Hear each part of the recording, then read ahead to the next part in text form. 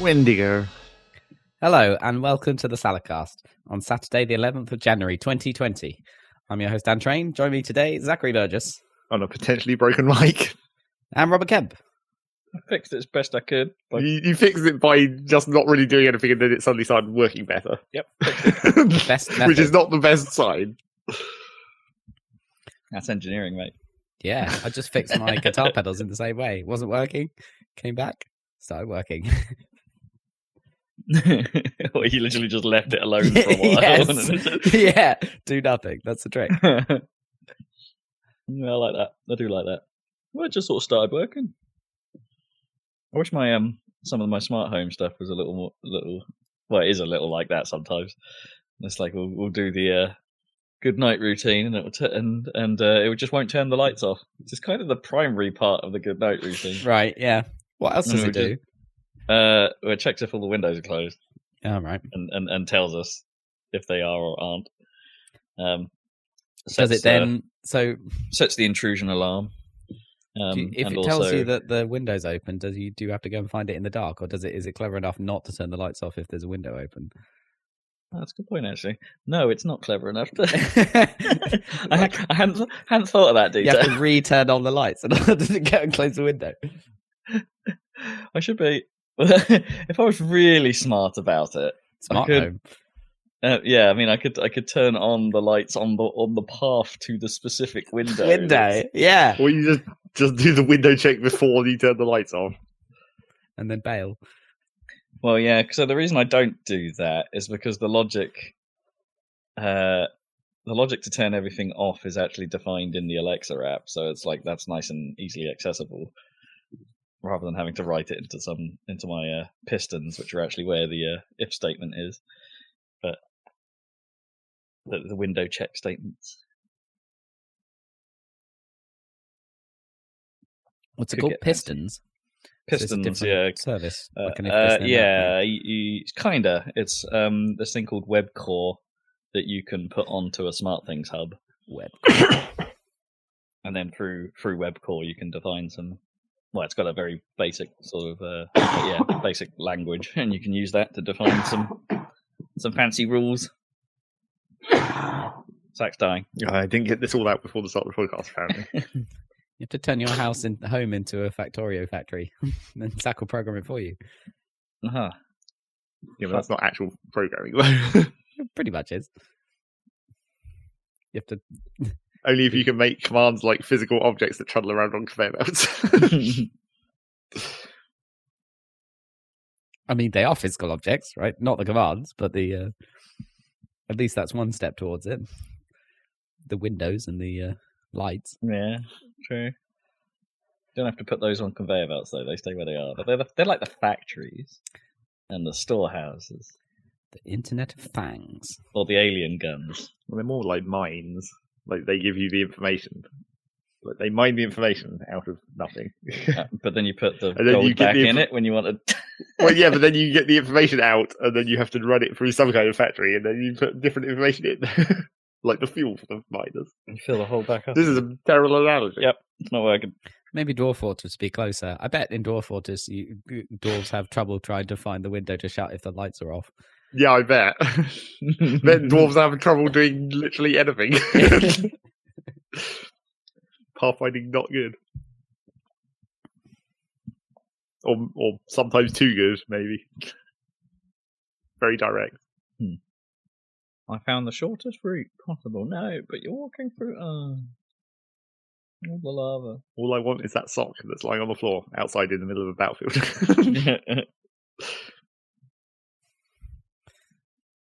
I mean, you need that sock back. My favourite sock. Yeah. It's a sock that you've literally only just learned is your sock because the previous owner just died in the fight. That's how dwarves work. I like how, I'm imagining that dwarf just sort of looking up with shifty eyes now, going, "Oh, there's my sock.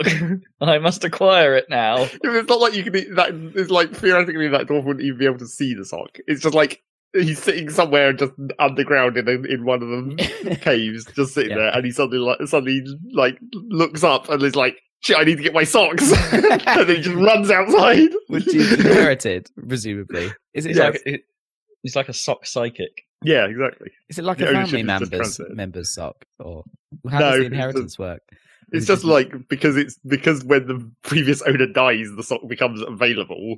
Then The someone else who drawer. doesn't have socks at the moment is like, I can wear socks now, and then they automatically just know where the socks are. even if it's in the middle of a giant fight? Yep, even if it's 100,000 meters underground. So they wouldn't just go to a sock pile in your base. They'll be Well, like, they would if there is a sock file in your face. right, but they'll be like, oh, I see socks over the mountains and far away. My quest, and I choose to accept it, is to go find yonder mountain sock. Yes. On the sock. That's why How you many- never make clothes and just let everyone be naked all the time. Naked dwarves. How many socks did you get for Christmas? I only got a jumper. None? That's my clothes. For the year. Yeah, I didn't. Okay, I only got one pair this year.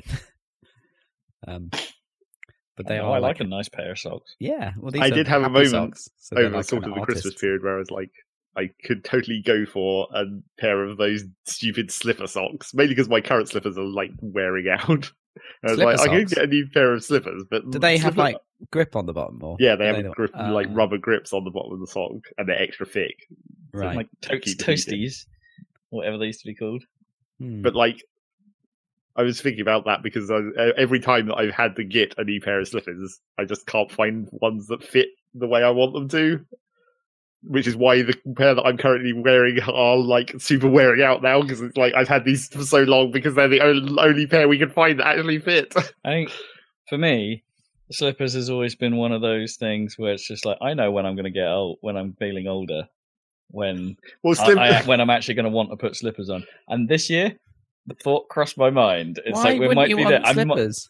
Like I cold never feet wear can slippers. happen to young people. Can't Yeah, I don't know what the fuck is up with Rob because I he don't like like- he has fucking laminate wood floors in his house, not even carpet. I don't really It's like, how do your feet possibly survive at any time of I year? just don't really like having footwear on in my house. That's why they're slippers. It's not like you're wearing shoes. I know, but they're Yeah. It's distinctly shoes different. enough. It's like I used to have, like Lorenz got me some slippers a couple of times when I was a kid, and I just never really wore them. Well, Because you it's didn't not need them into in your childhood home because you had carpet everywhere. Oh, I suppose, but I don't really Although, to be honest, you probably should have worn them because that carpet wasn't, good. clean. Yeah. Clean. And you also had a dog. Yeah. I've Perhaps. managed to find slippers that my brother had spare that he brought home for Christmas, not this year but last year, and they've done me because they're like, I don't know what brand they are, but they've got sheepskin inside, and that seems to be the trick to make them warm. Yeah. Yeah. That can help with like getting them to fit better as well because the sheepskin gives it a lot of extra padding that you just sort of wedge Yeah. into. Exactly. I think- yeah. I think my brain misassociates me having warm feet with me having sweaty feet, right? Because if I Yeah. like, I know during summer, Well, that's the- right, that's- and it's hot, like and my feet are like warm and stuff like that for some Yeah. reason, even without socks or anything, they just feel Well, warm. that's the And thing, then isn't I it? rub my toes together. They feel clammy and orange. And then I actually go and like feel them with my hand and be like, are they really that gross? And they're not. They're not that gross. They're just dusty and stuff. I mean, that because is- summer. The other trouble that I have with slippers is like finding ones that don't make your feet too hot. Because if you go too far and they're like too insulating, then you do start getting the sweaty feet, and it's Sweaty like that's feet, no good yeah. either. Oh, I'm not saying I don't. I get the sweaty feet. I don't get sweaty feet. The problem is that it's just like it feels like sweaty feet. And I Well, don't- and I surely don't like you should that. feel like sweaty feet more when you're walking around barefoot on your laminate floors in the summer, because that's like what is that should cause the more sweat. You don't have the absorbent layer of any other textile in between it. No, it's just wiping all over the tiles. Though. Yeah. that I can then. No, as I Condensation. say, I don't really get sweaty. I don't really get sweaty feet. It's not really a thing. Then slippers will work. Yeah, well, yeah, but you I'll don't need still them. but I'll feel like I have sweaty feet. Not if you get the precise, correct kind. That's the trouble. Can I get some aircon in my slippers? I'm just looking at these ones, and I don't know. The brand seems to be Shepherd, which makes sense because they're sheepskin. But like, Shepherd. just on the back, they just have a Swedish flag. I don't know if Like, they're like well- from IKEA or something. Maybe. But then they'd be called like Shepskiloff or something, like, whatever is Swedish for shepherd. I'll have to Google this, but anyway, recommend these.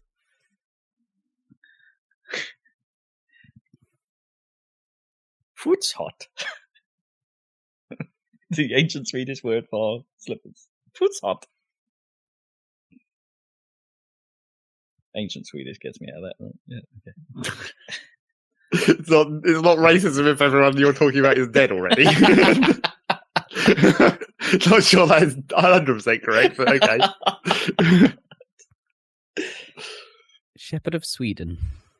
So it's like the Swedish chef now technically racist. I think it was always racist. I don't think that was ever not racist. Because I always get a little bit like, I don't know. There's we've talked about this before, I'm sure, but there's that fine line between a stereotype and a full-on racist.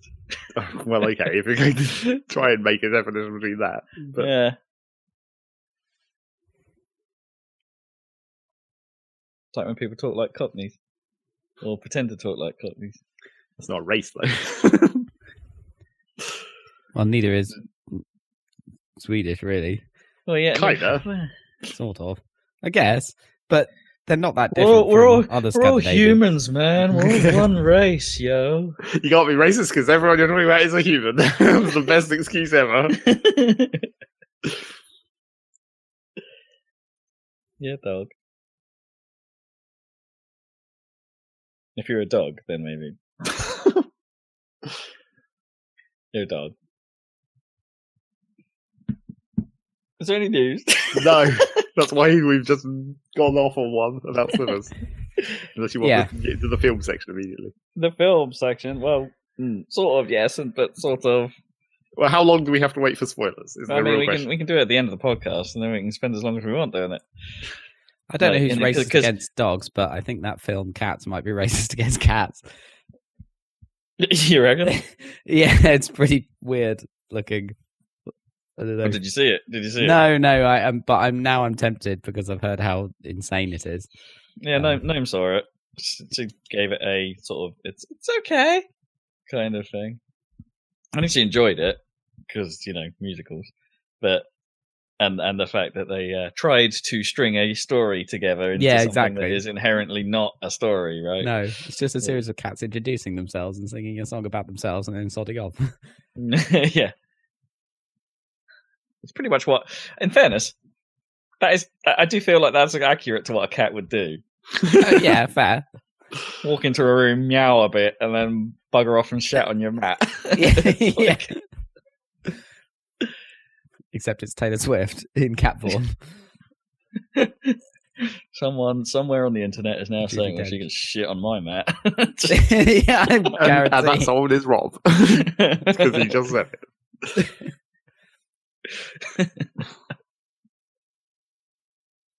Yeah, it looks nuts, but I don't know. Yeah. It's the fact as well that no, I think because there's two versions of it floating around already. There's this. Really? Well, yeah, because the version supposedly that was originally released, and it was the one that made the was it the Oscars board or something like, or Golden Globes or something like that, put it up for best VFX or something like that, wasn't even complete on the VFX side. Like they hadn't finished it yet, and that version supposedly is in a few places. And even while Noam was watching it, she was wondering. It's like I don't know if it was completely done. There were finished bits where it looked the effects looked like wrong and off, and I mean that's true. That might just be it. Yeah. But it's just like there were certain details where it's like, they didn't shop out the wedding ring on one of the characters' hands, when they're married in real life, but probably not in the film and that kind of stuff. If you're an actor, surely you just take that off. Yeah, sure. Yeah, exactly. Yeah, it'd be a detail a VFX artist would deal with normally. Wouldn't have to deal with normally. Or that as well. Yeah, I think normally actors probably remove their jewelry when they're playing roles in movies. But there you go. Yeah. So yeah, there's a second version with more work done to it. They patched a film. Not to the extent that they've patched Sonic, though. No, that's true. Well, they stole. I stole that phrase off Kotaku.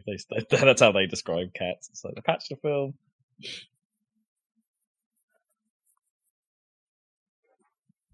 Anyway, any other films about? Any other films that anyone seen? Any other film that we want to talk about but probably can't really? Yeah, that Star Wars, yo. I saw a film with Adam Driver that was really good. That was not that Star Wars, yo. Yeah, it's called Marriage Story. It's on Netflix. Yeah, really good. Depressing divorce drama. Yay. Good. And with Scarlett Johansson, who is also really good. I've always really liked her. Then the supporting cast is like Laura Dern from The Last Jedi and Jurassic Park, etc. Mm-hmm. And Alan Alda, he's good in it. And Ray Liotta. Okay. Yeah. As like divorce lawyers, basically. Yeah, if you want a sort of small movie that's probably going to win Oscars, check that out because it's pretty damn good. All right. I think Adam Driver might be my favourite actor working at the moment. He is pretty good. I'll give him that. He's got an enjoyable face. It's an interesting face. It's not your average face. And he sounds good with that Kylo mask on. Yeah. that creepy voice is way better than when he takes it off. It's cool. Yeah.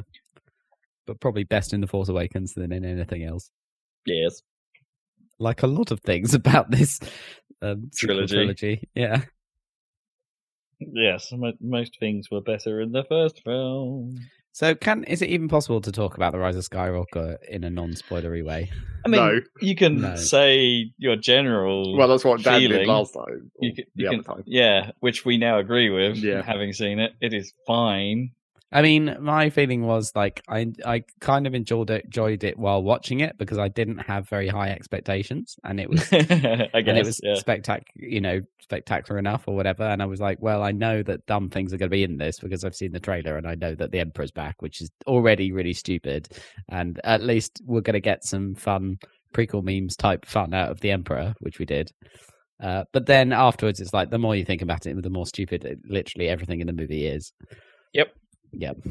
There are wide open plot holes that are just and unresolved strings that were probably done intentionally, maybe not. And it's just there's just details here and there where you're just like, okay, so sorry, what? How did they get there? And why is this thing here? And how? I mean, there's a lot of people here. And and now this does that now. Okay, that's new. And there's a lot of talk now about like, okay, well, at least The Last Jedi was like trying to be different, which obviously was the thing at the time. And I did like appreciate some of the stuff in The Last Jedi, but like, sure, I think we said that at the time that it's like, okay, yeah, it's nice that they didn't follow the pattern. But there were bits in The Last Jedi when I was watching it in the cinema where I was like feeling embarrassed watching it, like that. It starts with the Star Wars film starts with a prank phone call. I mean, and then fucking Leia flying through space like Mary Poppins, and like all of that, and the low speed like chase is so stupid. Everything with Poe's like storyline where he's like, for some reason the commander won't tell him the plan, and he has to learn a weird lesson about leadership that makes no fucking sense. And then a huge side plot that serves no purpose other than to drive the plot into a more dire situation. Make things worse by going to Las Vegas where they have like the kitty races from Grim Fandango for some reason.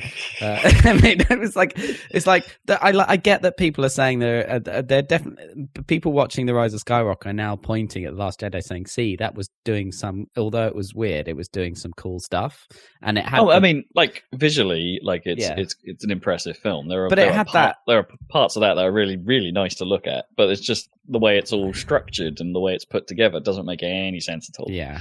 So I'm not now reevaluating The Last Jedi and saying I like it, because I still don't like The Last Jedi, even though it has some good. I appreciate that Rian Johnson was trying to do, like, he was trying to make it so that Rey came from nowhere, and that was a whole point, that anyone could become a hero, and he had that thing at the end with the kid with the broom and everything. I think we all knew the story was never going to be that. Well, that's the thing, isn't it? So now this movie is like crazily retconning everything from the last movie constantly, hilarious. Like, but at the end of the last movie, the entire Resistance is like meant to be basically on one ship. They're like all dead. And then at the start of this movie, they've got like a little forest base, and they've got a whole blockade runner and a bunch of. But they're in theory still not very big, and then suddenly like they seem bigger when it seems required. Yeah, just you know what I mean. They just grow weirdly. It just makes no fucking sense. Yeah. Almost nothing in this new one makes any real sense when you start thinking about it. And then I'm thinking, well, maybe would I even bother to watch it again? Maybe not. Yeah, I don't know. Yeah. Well, eventually, I'm sure. But... yeah, maybe. I know. So yeah, you guys know Matt, who's been on the early episodes of this very podcast a couple times. He's seen it like 3 or 4 times now, right? And he came back with I think he liked it the second time the most, because the first time he was going into it with trepidation, being like this can't possibly be good, and he's like overanalyzing everything as he's watching it. Whereas I was going in thinking I don't really care at this point because of the exactly movie. Same here. I was. I was hopeful something could happen that would turn it around, but I'm not looking at it expecting it to be, the next Matrix or whatever. It's just just what a good time, a sub Marvel good time, and I got that. In fairness, yeah, the Leia stuff didn't quite work. Oh no, the way they had to cut that together, that was very really obviously cut together, right? Yeah, it's like, she can only say vague statements around the conversation. She can't actually drive the conversation. Yeah. And it's like, okay, that was an incredibly difficult thing to do, but maybe you could have, I don't know. Yeah. If you used the VFX artists that know not to move the top lip, like they did with Young Leia a couple times, it's like, and get a decent facsimile voice actor, maybe you could have made something work. Like, so I think in general it was like kind of impressive watching J.J. Abrams try and steer the ship completely around 180 towards something more like what he was going for in The Force Awakens. Yeah, but that was, did they, like 50% of the film is just like abrupt direction change for every little like thing that the middle film did. I mean, it's kind of amazing that they didn't. I mean, I imagine the reason they did this was that Abrams might have been busy with some other projects and so couldn't have done the second. But no, he didn't. He did it on purpose. That's the thing, and it's really I think they were that's the originally most intending to annoying have 3 thing. different people, right? Yeah, they wanted to make it an interesting thing. Exactly, that was the plan. And like it's the thing about JJ is like he deliberately set things up that he had no idea where they were going. There was no plan. It's obvious, like, and he just wanted to do one movie and get out. And sure, because otherwise, how would? Wait, that makes that. I mean, that bit makes total sense, but like. Because that explains why it went in a different direction with the second film, a different direction again with the third. It's like, okay, fine, I can see that. But he should have just worked with what he got. But it's like, Well, if they're not the consistent part of the trilogy, why are they given that level of control anyway? I mean, they're the directors, but there's a point where it's like, if you're not going to be here the entire time, it's like you need a linchpin, and that linchpin didn't seem to exist. No. Well, and it's like the writing as well. They needed a story that wasn't made of the directors. They needed a framework story that then 3 different directors could make the 3 parts of. Exactly. In a slightly different style or something. Yeah, if they had kept some core writing. I guess what the framework story they did have was just the story of the previous 3 films. Because, exactly. So Lawrence Kasdan was the screenwriter of The Empire Strikes Back, and he wrote The Force Awakens, I think. Obviously, he's getting on a bit, but he was like one of my, he was doing I think JJ told him to do a soft reboot, so that's what he did. But then he wasn't involved from then. Rian Johnson wrote The Last Jedi, and I think JJ wrote this, which shows that it's not written by the guy that wrote Empire Strikes Back. Exactly, Zach. They should have had a plan for the, sketched out. It didn't have to be. It's kind of baffling that. And we said this as we were walking out of the cinema, that it's baffling that they take something as big as Star Wars and just don't really show the care that it feels like. It is possibly the biggest franchise, right? Especially when, because aside from maybe Pokemon. Pokemon's huge, but no, it's the MCU, and that is planned, and that is Disney. Like, it's the same theoretical people, but they're obviously not, right? But that is organized, right? They have a sketch plan for everything going on in the MCU, right? And then they fill in the that's what they should. I mean, that's what the phases are, right? They know exactly what they're up to. Yeah, they were kind of helped with that one, thanks to like just the massive background of all the comics, though. Yeah. They kind of already had a pre-written story for quite a lot. They're all interpretations of. None of them are literally the comic stories, are they? They're all adjusted. No, the way the MCU connects is pretty different. In like, it has beats. Let's put it that way from the comics, but no one movie is like a comic series. Really, it's like even Infinity War, and like it follows the idea and has its iconic moments, but the flow is wildly off. Like, Civil War is massively different from Civil War in the comics. Like, oh sure, right. There's only a few bits that are kind of combined, the themes from the Civil War. But they do it well, because you can, like, with books and other mediums, it's like that. You can have way more of these other ones that wouldn't necessarily translate. Like you could pull that. You can pull more comic book style flows off in TV better than you can films. Yeah. But they're trying. It's like the MCU's weird, isn't it? It's like halfway between a series and between TV and film, and it's great. They made it work. So why is it? They have a plan. Why is Star Wars not planned? It's it's Star Wars. Given that it's not planned, and JJ now needs to basically do 2 films in one, turn it around and retcon everything, why does he spend the first, like, easily half of the movie running around collecting MacGuffins at random planets and introducing new characters that have about 3 lines each? Like, who? Zori Bliss? What? Like, the girl that looks like the Mass Effect character, what's her name? Who is Zori Bliss? Like, she's like the pose, because they introduced a girl love interest for Poe to make sure that the Chinese audience don't think he's gay, right? And they introduce a second girl love interest for Finn to make sure the Chinese audience don't think he's gay, even though they already had one in the last movie who just hangs around on the base doing nothing, who literally kisses him at the end of the last movie. And she's just like, "Oh, you hang out at the base. We'll like introduce a new character who's the same as you but female, because she's a stormtrooper who was." Now we're getting into spoilers. Yeah. Okay. Well, that's not really a spoiler. That's a non-essential spoiler. But they they randomly add these characters that don't add anything really. The only one that does is Babu Frick, who is obviously the best thing. He's the coolest. Yeah, he's absolutely the coolest. And actually, like, the C-3PO stuff was good, I think. Yeah, that was actually quite nice. That was a neat. Like most things with this film, I think they could have been bolder with it and made that more of a thing. Like, maybe have that whole bit happen like earlier, and have them dealing with C-3PO's memory loss actually like a returning thing throughout the film. Yeah. It's just it just be able to be undone pretty much. Yeah, well, and then it just doesn't really like everything in this movie. Yeah, it just doesn't really matter. No. Is the thing. It's like there's no gravity to it. Well, apparently it doesn't matter that the Emperor got murdered at the end of Return of the Jedi, right? Because he's back. I mean, sure, yeah.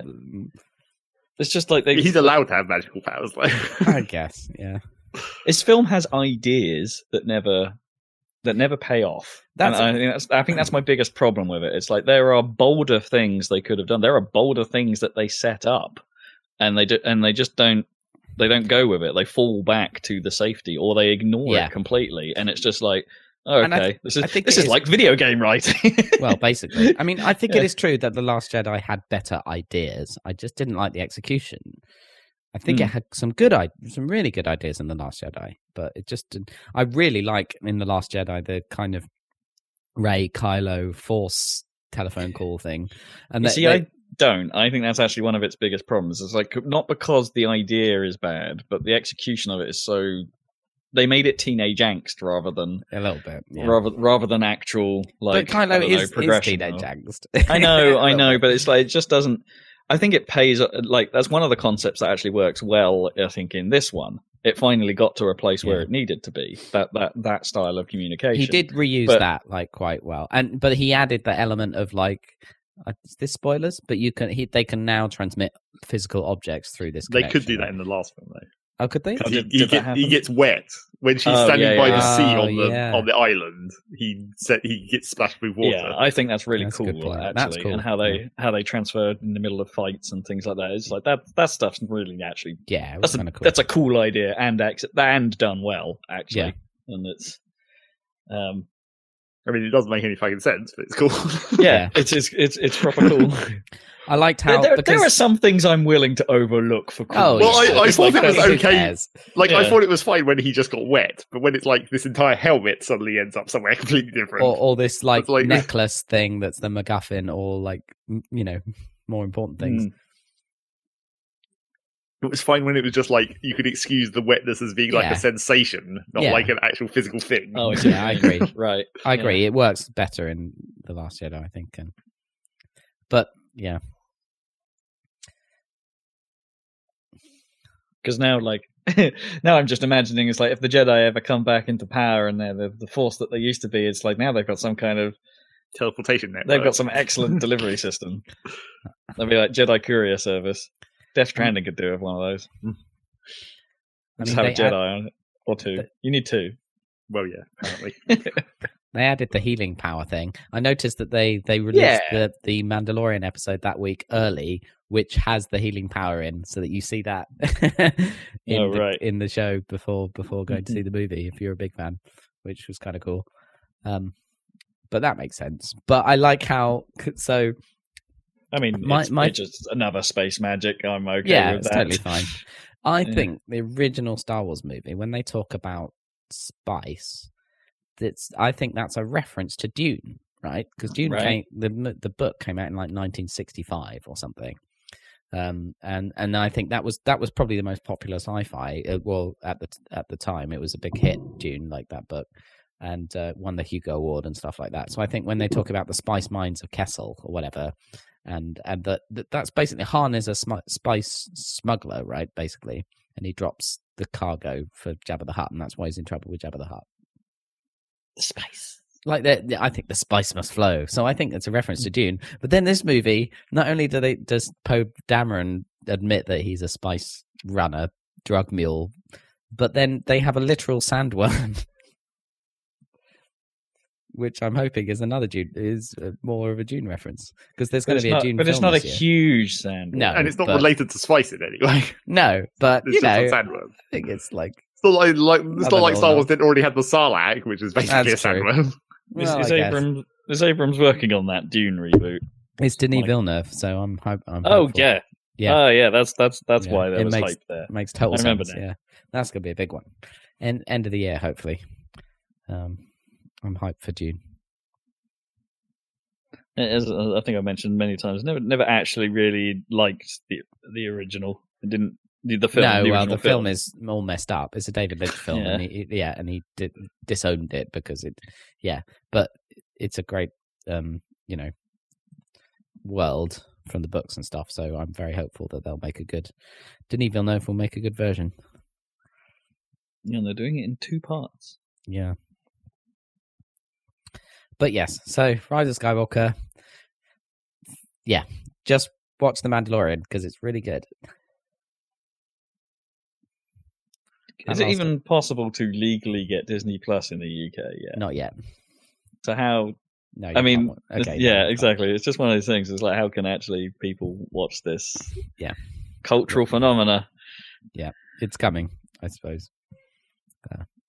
Yeah, that last episode was pretty good. Directed by Taika Waititi. Whoop, whoop.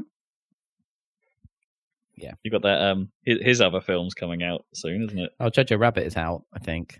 Oh, it's out now. I think it's out. Yeah, people have seen it. I haven't seen it yet. It's got mixed reviews, but people I know, it's weird, isn't it? But it. It sounds like it could be good fun in its own strange way. Yeah, I need to see Little Women as well because it's Greta Gerwig. And I like what was Lady Bird? That was good. Oh right, Lady Bird was Saoirse Ronan, wasn't it? No, I mean the director. Oh, right. But she's in it too, Saoirse Ronan. Oh, okay. She's in Little Women as well. Yeah. Yeah. That's film it. That's section. your film section. Replacing news because there's not a lot of There news. ain't no news. Well, there's one bit of news. There's one bit. Go Well, I on, suppose Doug. there's one What's bit. going on in video Technically, games? 2 bits of news. Yeah, technically, multiple bits of news contained inside one bit of news, I guess. Because the first Nintendo Direct of the year happened, except it's not actually a Nintendo Direct, it's a Pokemon Direct. It's just uploaded to Nintendo's channels. Right. Here's an update to Pokemon. Pokemon. Yeah. They call them Smash Directs when we get like the Sakurai's like character I don't think. things. Yeah, those often just happen after regular Directs, though. It's just like, here's an extra bit where we just go into the Sakurai. Yeah, I suppose that in the main Direct they reveal the character. Well, that's what and they've then- done a couple of times, yeah. Yeah, and then go off and have this extra video. But anyway, so before this Pokemon Direct happened, I did see some speculation where it's just like, well, if this is the Nintendo Direct for January, that must mean the last Smash Brothers character is a Pokemon, right? Because they've got to announce that here because February's coming and that's when it's meant to happen. God, yeah. But luckily, no. So the last Smash Brothers character is not a Pokemon, and we still don't know what it is. But the Pokemon Company came along to say, Well, they've all been crossover characters, haven't they? Other than well, yeah, that's why I was thinking, like, if it is a Pokemon, it's going to be hella disappointing. yeah, It's just like, you can't have these other epic 4 awesome characters where it's just like, all these characters people have been asking for, and then at the end it's just, and a Pokemon. I mean, there's nothing wrong with Nintendo putting another Nintendo character Sure. in, really, but it's like, but yeah, not when as you- part of the Fight Pass. Yeah. Save that for the next round of DLC if Yeah. you want to add another Pokemon. Well, I think if they were going to do that, they should put it in the middle of the season as well. Right, sort of like just chuck it in the middle, Well, like where maybe. no one's really paying attention. Everyone's always paying attention. So yeah, the Pokemon Company came to say several things. The first of which that they led with was, I was momentarily excited and then sort of disappointed. Because it was like, oh, it's Mystery Dungeon, except it's just a remake of the first Mystery Dungeon. And I can confirm by having played not even all of Yeah. the demo yet, it's pretty much exactly one of those games. Well, Which is why I'm disappointed. This game's never changed, right? That was the Well, problem. yeah, that's the problem. And going back to the first game, this one, I mean, I guess I've never played the first one, so I don't know, but it seems like it probably still functions the same as it did from what I know about the first game compared to the newer ones. And maybe there's some stuff in this one where it's been like updated in the remaster or whatever. No, right. So the remaster might actually just bring that one to be more like the newer Yeah, ones. to be anyway. more like the newer ones. But like not advancing the formula at all. Right, Which is yeah. what I really want. But yeah, it's just like, well, I was momentarily excited and then less excited. But I guess since I haven't played that game, it is still technically new, but not like, because I know it's and also, as I said, from the 2 games I have played, the story is always the same. So, so I'm just like, this is probably, I think I'm looking at probably the exact same story again as well. Not just even the gameplay being the same. I don't know. I would have preferred a new one. Even if it had been the same story and the same mechanics, I wanted a new one. Because that gives them an opportunity to actually do something new, not just port new things into an old version. So there's that. And also the art style's kind of weird. They like made it weird. I don't know, like it's not like it's an updated from the original version's graphics, because this was a Game Boy game. Right. But there's like this weird sort of pastel painterly style that I'm not sure Oh, looks that interesting. great. Yeah. Like they tried, but I don't think they pulled it off that well. It's different for a Pokemon. Well, kinda. I mean, I'm not sure it's as different as the entirely cube Pokemon thing, whatever that was. yes, The mobile game. yeah, Quest. Yeah, I don't know. So that's that, I guess. That will probably be far too expensive for what it is as well, obviously, because Yeah, it's clearly. Pokemon. Pokemon sells. And speaking of Pokemon selling, second thing they announced is, you remember how in previous Pokemon generations you'd get the 2 games, and then if you were smart, you'd wait until the 3rd game came out, and you'd be like, okay, now I can get the finished version. This is the good one. This is the good one. Well, and they're like actively patching the current one, which is, I suppose, relatively new. They didn't Yeah, do that all that much. That's why I'm coming to that. Yeah, okay. Yeah. Because you remember how you used to wait for the 3rd game, and you get that, and you'd be good. Well, fuck that shit. Now it's expansions. Oh, I see what you mean. Right, okay. Oh, So now you can't even have been smart and waited for the third game. You now have to buy the base game and the DLC for nearly double the cost of a regular game. So we're not going to get like Helmet Edition. No. You are going to get the Island of Armor, which is one of the new areas they're adding in the DLC. which is Ireland, is it? Maybe it has it sort of has a bit like Japanese style buildings on it, and it's like, why? Okay. Why is this suddenly Japan again? This island off the coast of England is now Japan again suddenly. Okay. Because people love Japan. And then there's the second part of this expansion pass is the tundra, which I don't know where that's meant to be. Presumably Scotland. But they already had part of that in the game. They already had an icy area. So it's just more Scotland. More ice. So yeah, I don't know. It's like, you've already paid 45 or more quid for the base game. Now pay another 30 quid for the expansion to actually, and also 30 quid to be able to get all the Pokemon that they didn't put in the base game, because a lot of them are coming in the expansion as well. Oh right, so what, filling in the gaps edition? But not all of them. Right. Still, just some more of them.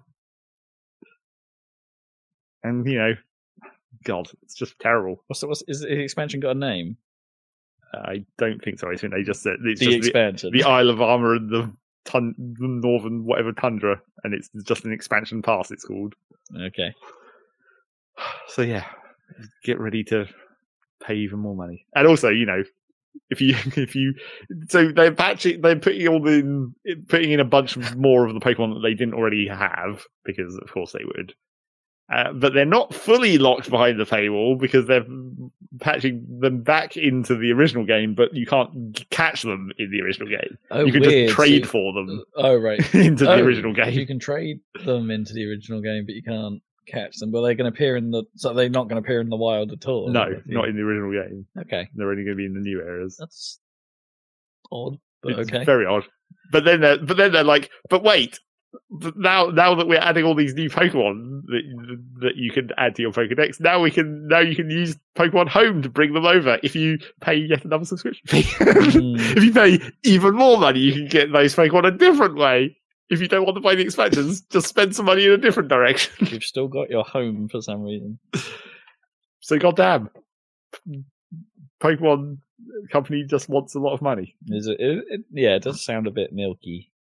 Well, it's just as soon as I at first I was just like, oh, it's just an expansion pass, and I was like, well, yeah, I guess that makes sense. But then when I thought about it more, and I was like, but wait, that just means the third version doesn't exist any longer, so they're making you pay that much more money rather than waiting and getting the good version. And it's not up until the spate of Switch re-releases, Nintendo haven't exactly been. They don't exactly do the Game Edition versions of a game, do they? A year or two after its release. I mean, they probably want to sell you the original one and all its DLC. They probably could do a third version. It just wouldn't be a third version. It would just be a bundle, I guess. Maybe slightly cheaper or whatever, if they decide to do that eventually. I mean, yeah, the only time Ninty have actually really done that is as I say, these re-releases, like the Wii U. Mario Kart is the one, right? Whereas the Wii U DLC is included.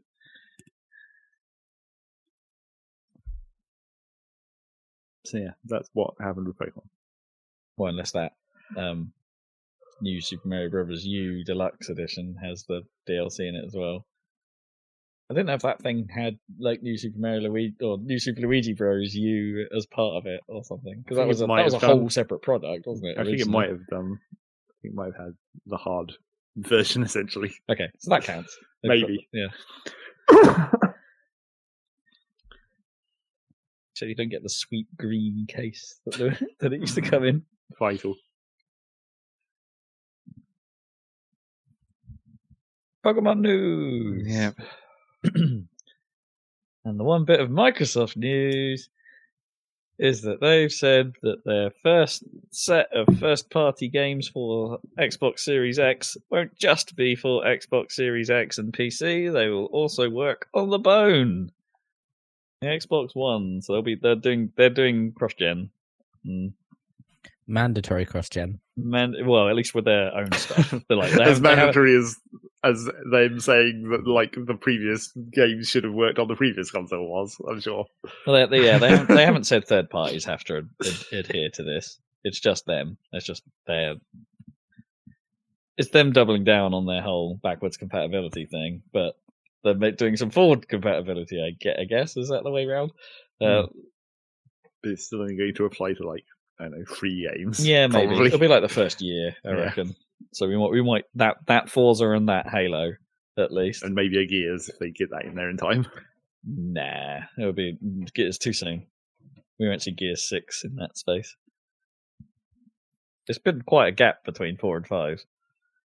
But it doesn't seem like they've had to work on the engine.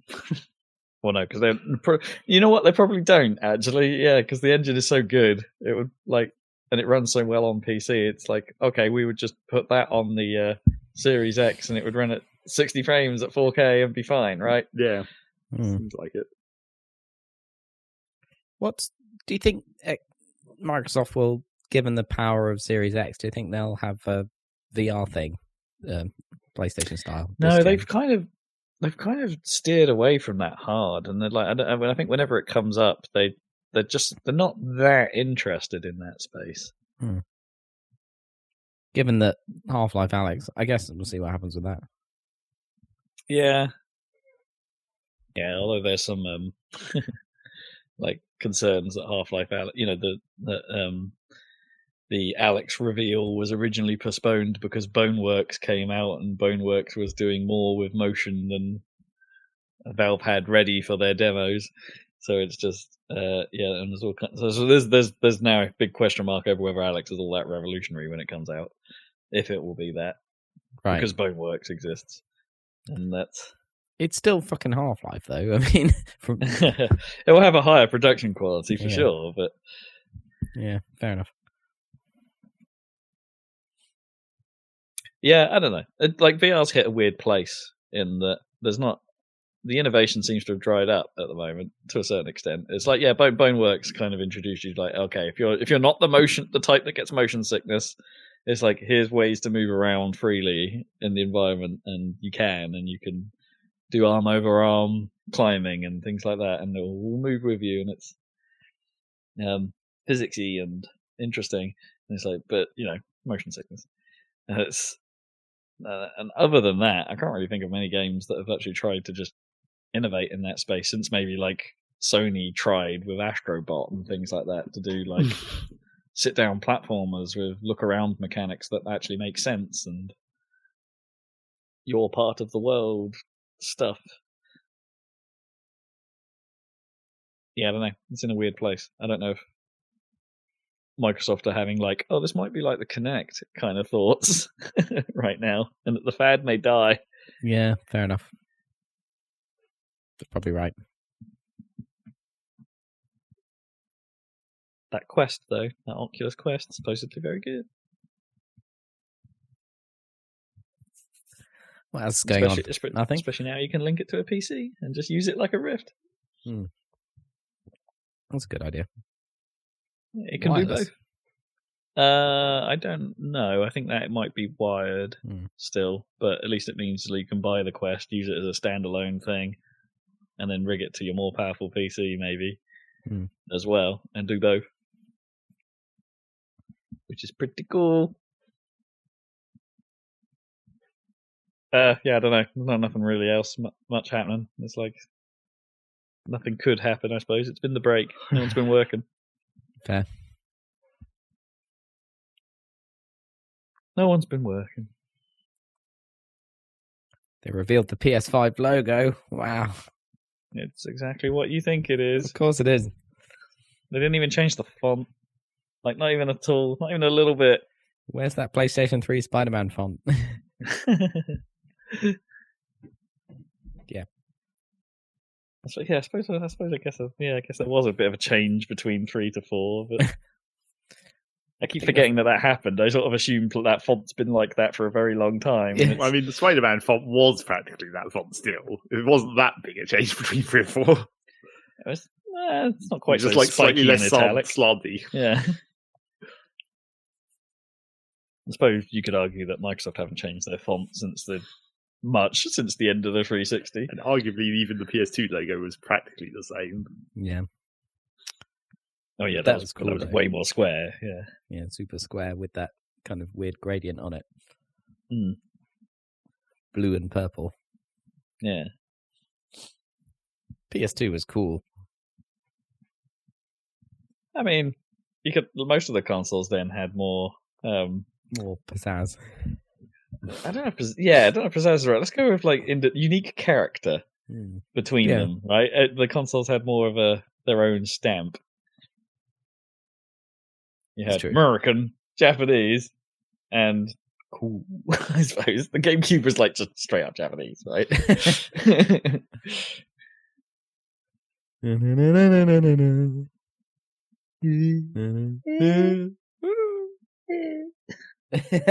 Okay. I guess that's the news because there's nothing going on. There's no news. Yeah, it's time for what you've been playing. What you been playing, Rob? Me? Have you been stranding some death? I have. My death is stranded. Where is it? On the beach. Is it stuck there? I don't know. I don't understand what the beaches are really yet. There's all these talks about. God, this game is weird. I mean, but some of it in a beach. Some of it in a good way. Some of it in a like boring way is how I would describe this. There's a lot of. It's a game of weird things that come together in like I'm not entirely sure in a cohesive way. It feels a little bit of a mess, but then most Kojima games do in their own way. It's like so yeah, Death Stranding, Delivery Boy Simulator 2019 is Sam Porter Bridges. He's a porter. He ports things. And for a company called Bridges. And also maybe sometimes makes bridges. Yeah. he does all these things. The only thing, I mean, this world is weird. Like everyone seems to have like just abandoned their actual names to be called like internet handles, and people with actual names only keep their first name, and then the rest is like a job title. It's really odd. Like no one seems to have like, yeah. It's just slightly odd. Like you meet the cosplayer, or as well, or the craftsman. Classic job, cosplayer in the post-apocalypse. Yeah. It's like she describes herself as cosplayer, but it's supposedly because she's a master with a sewing kit. You know, she'll make specific clothes for you. It's weird. You're carrying things from place to place and getting ranked on how well you carry the things from place to place. She's a tailor. Sorry. Yes. She's a tailor, but she calls herself the cosplayer. Kinda, yeah. And Conan's there, because Conan's there. Is he Conan O'Brien. He's wearing an otter hat. Host. Yes, that one. Conan Late Night. No. He just hangs out in the cosplayer's house. Oh. Yeah. I guess he seems would. Like a reasonable place to be in the post-apocalypse. Yeah. I don't really know where to start with this thing. It's just, and we touched on a little bit of it, I guess, at Game of the Year. But it's, I've put about 16, 17 hours into it at this point, and I think I'm really only scratching the surface. It's like the amount of, it's still giving me new things. I've only just got the ability to drive trucks about, although I've stolen a few in the past. And there's a whole lot of space left on my equipment rack, so I think there's a whole lot more game of this. And it's not like I'm trying to specifically go out of my way and do a lot of side stuff. I don't feel like I'm doing a lot of side stuff. I'm trying to mainline it a bit more now at this point, because it's a lot of walking around, and actually getting around the world is pretty awkward. But that's the game, right? But that's the game, yeah. It's like there are there are bits of it that are like, I kind of appreciate it. It's like you've made it difficult to get around this world, so it's about getting around it, and just honing in on that is actually kind of all right. But then they give you vehicles that you can't really ride around the environment very well, because the environment is too rocky and too terrain. There's not enough like open spaces for you to really use the vehicles, and it's like, and I feel bad when I get off my vehicle and have to leave it behind because I can't drive it down this next section. And it's like, okay, what do? I just leave it here, I guess, to be destroyed by timefall eventually, or for another player potentially to pick it up, and then I won't be able to use it on my way back. That kind of stuff. It's I don't know. It feels weird. It feels like everything feels very disposable, and it's like, or you have to go out of your way to get the materials to build things. You can't just build a thing. No, you have to go get all the metals and stuff and bring it to the thing you're building. And so you're delivering to the thing. You're delivering to the things you made, as well as to the people who want deliveries. It's a lot of that, and you almost don't want to make things because then you're going to have to deliver things there. Yeah, no, I'm actively like, I only ever try and start building something when I think it's like, oh no, okay, this route's really annoying. I really do want this here myself. Like, I'll put in the effort to actually, because I'm probably going to do this route a few times. Yeah. So I'm going to put the effort in to put a bridge down here. But you could argue that most of the time you don't, because, once you connect an area to the chiral network by visiting one of its like little shelters, and they connect you to the network and they form a strand, because terminology. And then once you've got that, you start your part of the map starts populating with the stuff that other players have left about. Which is actually really cool, because suddenly it takes what feels like a completely lifeless world, and suddenly there's things in it. Yeah, and then it's like, oh, a player's been here, great, or another porter in the context of the world. It's like they sort of walk this weird line between saying another player did this and other porters did this. Which if they stuck to porter, that would feel a bit more in world. But and then so they left a ladder here for you, and then attaching this social network to it, kind of, so you can oh, that ladder was really helpful. I can give it loads of likes, and then hopefully the ones with lots of likes start appearing to more and more players.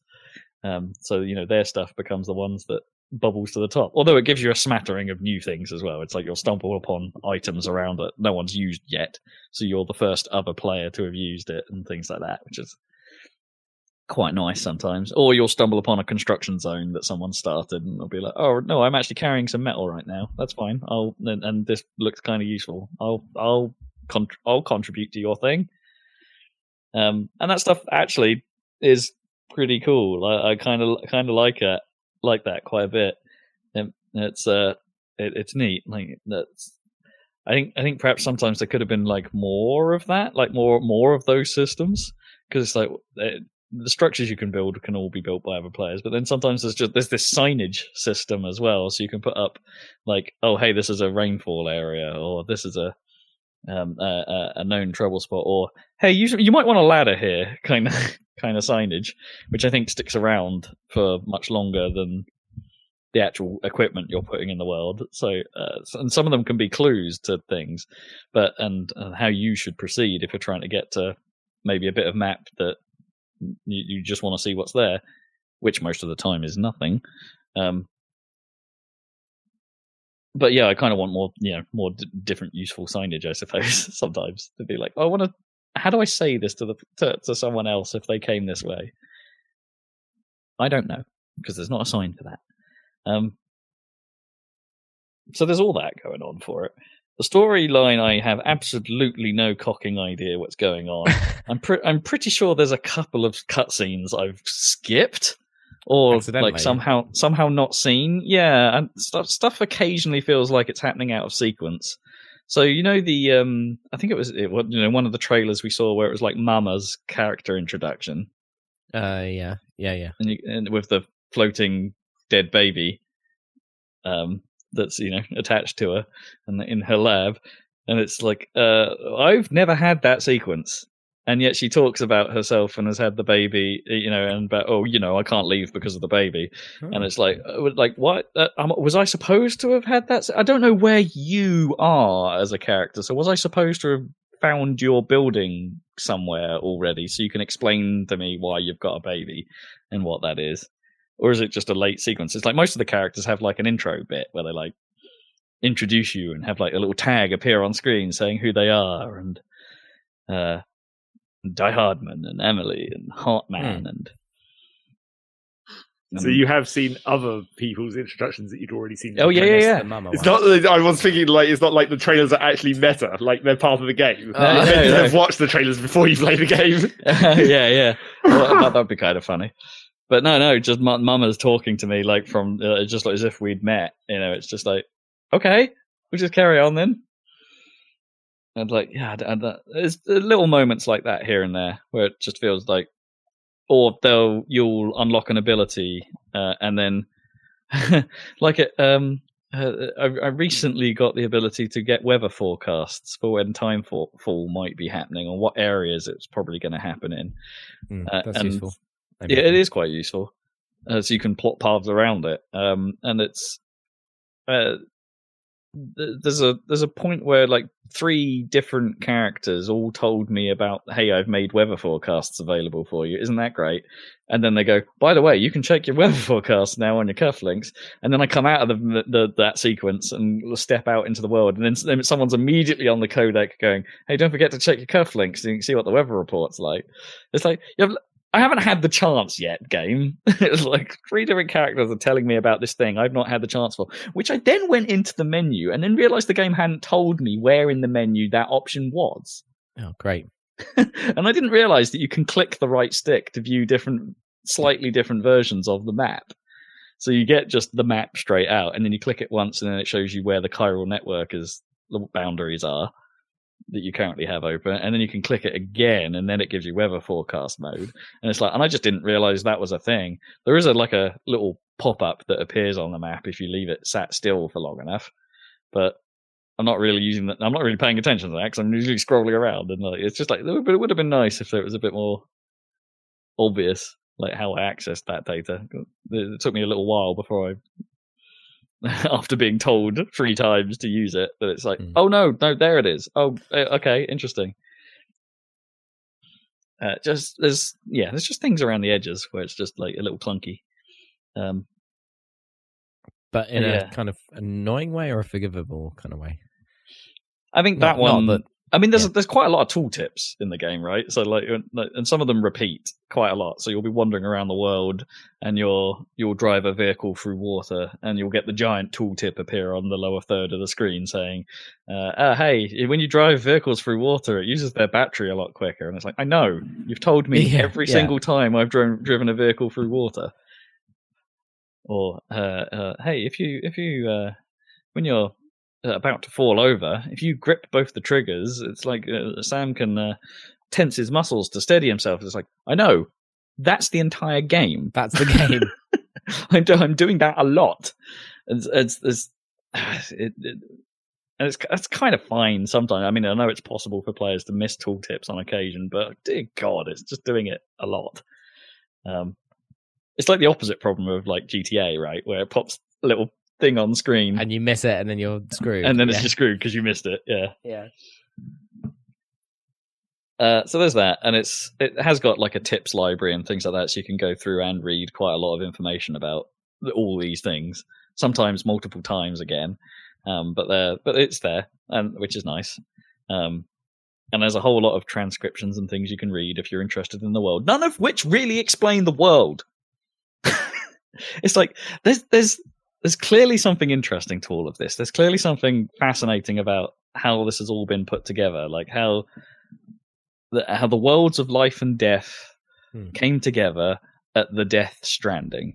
It's like, and the game doesn't really tell you to your face at any point what that event actually was, what it was like, even though like pretty much the entire population of the world would have had to have been alive at the time. No one talks about what that was at any point, which I guess makes sense, right? Because they all lived it. They don't have to talk about it. Well, and they don't want to reveal the secret of the whole game, right? In the middle. Save that for the end. I mean, I guess, probably. But it's like, why is it a secret? Like, it's not normal to have like a a world or a plot or whatever, a story where everyone in the world knows about it, but the audience doesn't, and they don't explain it. That's really weird. Yeah. So there's a lot of that, like, because they talk about, so Sam and some other characters, not everyone has this, but like there are people in the world that suffer from dooms, which is like it's not really an illness, it's just a thing you have, and there are levels of dooms that make you more or less sensitive to the world of the dead, to a point where people with higher levels can actually start manipulating some of that stuff. Right. They've got more midichlorians. Yeah. Kinda, yeah. Okay. And you're fairly low level, as Sam. So you don't have these powers. You just have the ability to sort of sense BTs, a bit better than other people. And it's worth explaining that BTs are the weird sort of particly dead things that you see specters of and have hang from umbilical cords from the sky. Strands. No, they're actually referred to as umbilical cords. Oh, okay. Not strands. Right. Got it all wrong. Because they actually look like strands of something. Yeah, strands have 3 different meanings as far as I can tell from the terminology. They refer to the president job, because she's called Bridget Strand. Right. Because she wants to bring the country together, so she's called Strand. That's not her actual name. That's just, they're saying that's a job, so she's a Strand. And Amelie Strand as well. And also, a strand is the connection in the chiral network between 2 places. That's a strand. But they also call rope made of your own blood a strand. Because, of course, that's necessary. Yeah. Standard hiking equipment. No, yeah, that they sort of... So, yeah, there's this thing about, like, people with dooms, because of their connection and stuff, their blood is super important. Like, their blood can affect things from the other plane, from the other side. Because it's full of midichlorians. Or something like that. To the point where your blood is effectively a weapon against them. Which, in itself, could be mechanically interesting. Because in order to use your blood as a weapon, you're using your blood, which is your health. Right. Yeah. You don't want to lose too much blood. You're going to pass out. Yeah, there's actually a balance. Idea. There's actually a balancing act there, which is mitigated as the game goes on by the fact that you give blood when you sleep, and you eventually get the ability to carry bags of extra blood with you. It's like some kind of veiled vampire game. To a point, yeah. There are grenades made out of your excrement, so there's that as well. Because your bodily fluids have effects on them as well, which I've never actually managed to use because the stealth is weird in itself. So you enter a BT area, and the whole thing sort of goes. It's super rainy, and you get like a little sequence where that weird snappy flower contraption turns on to tell you, hey, there's beached things or BTs in the area, and you're effectively then using which direction this thing is flapping and what pattern it's doing to try and determine where they are. And you get that thing to scan, which can visually reveal them some of the time. Most of the time, in fairness, as long as you're pointing in the right direction. And you're effectively just creeping around trying not to make noise, because they will come after noise. And then, which works mostly fine, and it is quite tense, actually, sometimes, because the music all gets very oppressive and and some creepy synths going on. And it's you're trying to. It becomes a bit of a puzzle more than anything, because they don't really move around. They sort of have little areas where they're hanging out in. So you're more like trying to find, okay, what's actually the path through this area to get to where I need to go without getting too close and drawing their attention. And most of the time there is a path to do that. So I haven't really experienced too much BT combat. And thank heavens for that, because all of the combat in this game is bad. Just really, really, really bad. I mean, I think it's kind of an interesting idea that like you can't kill anyone because they'll go nuclear. Oh yeah.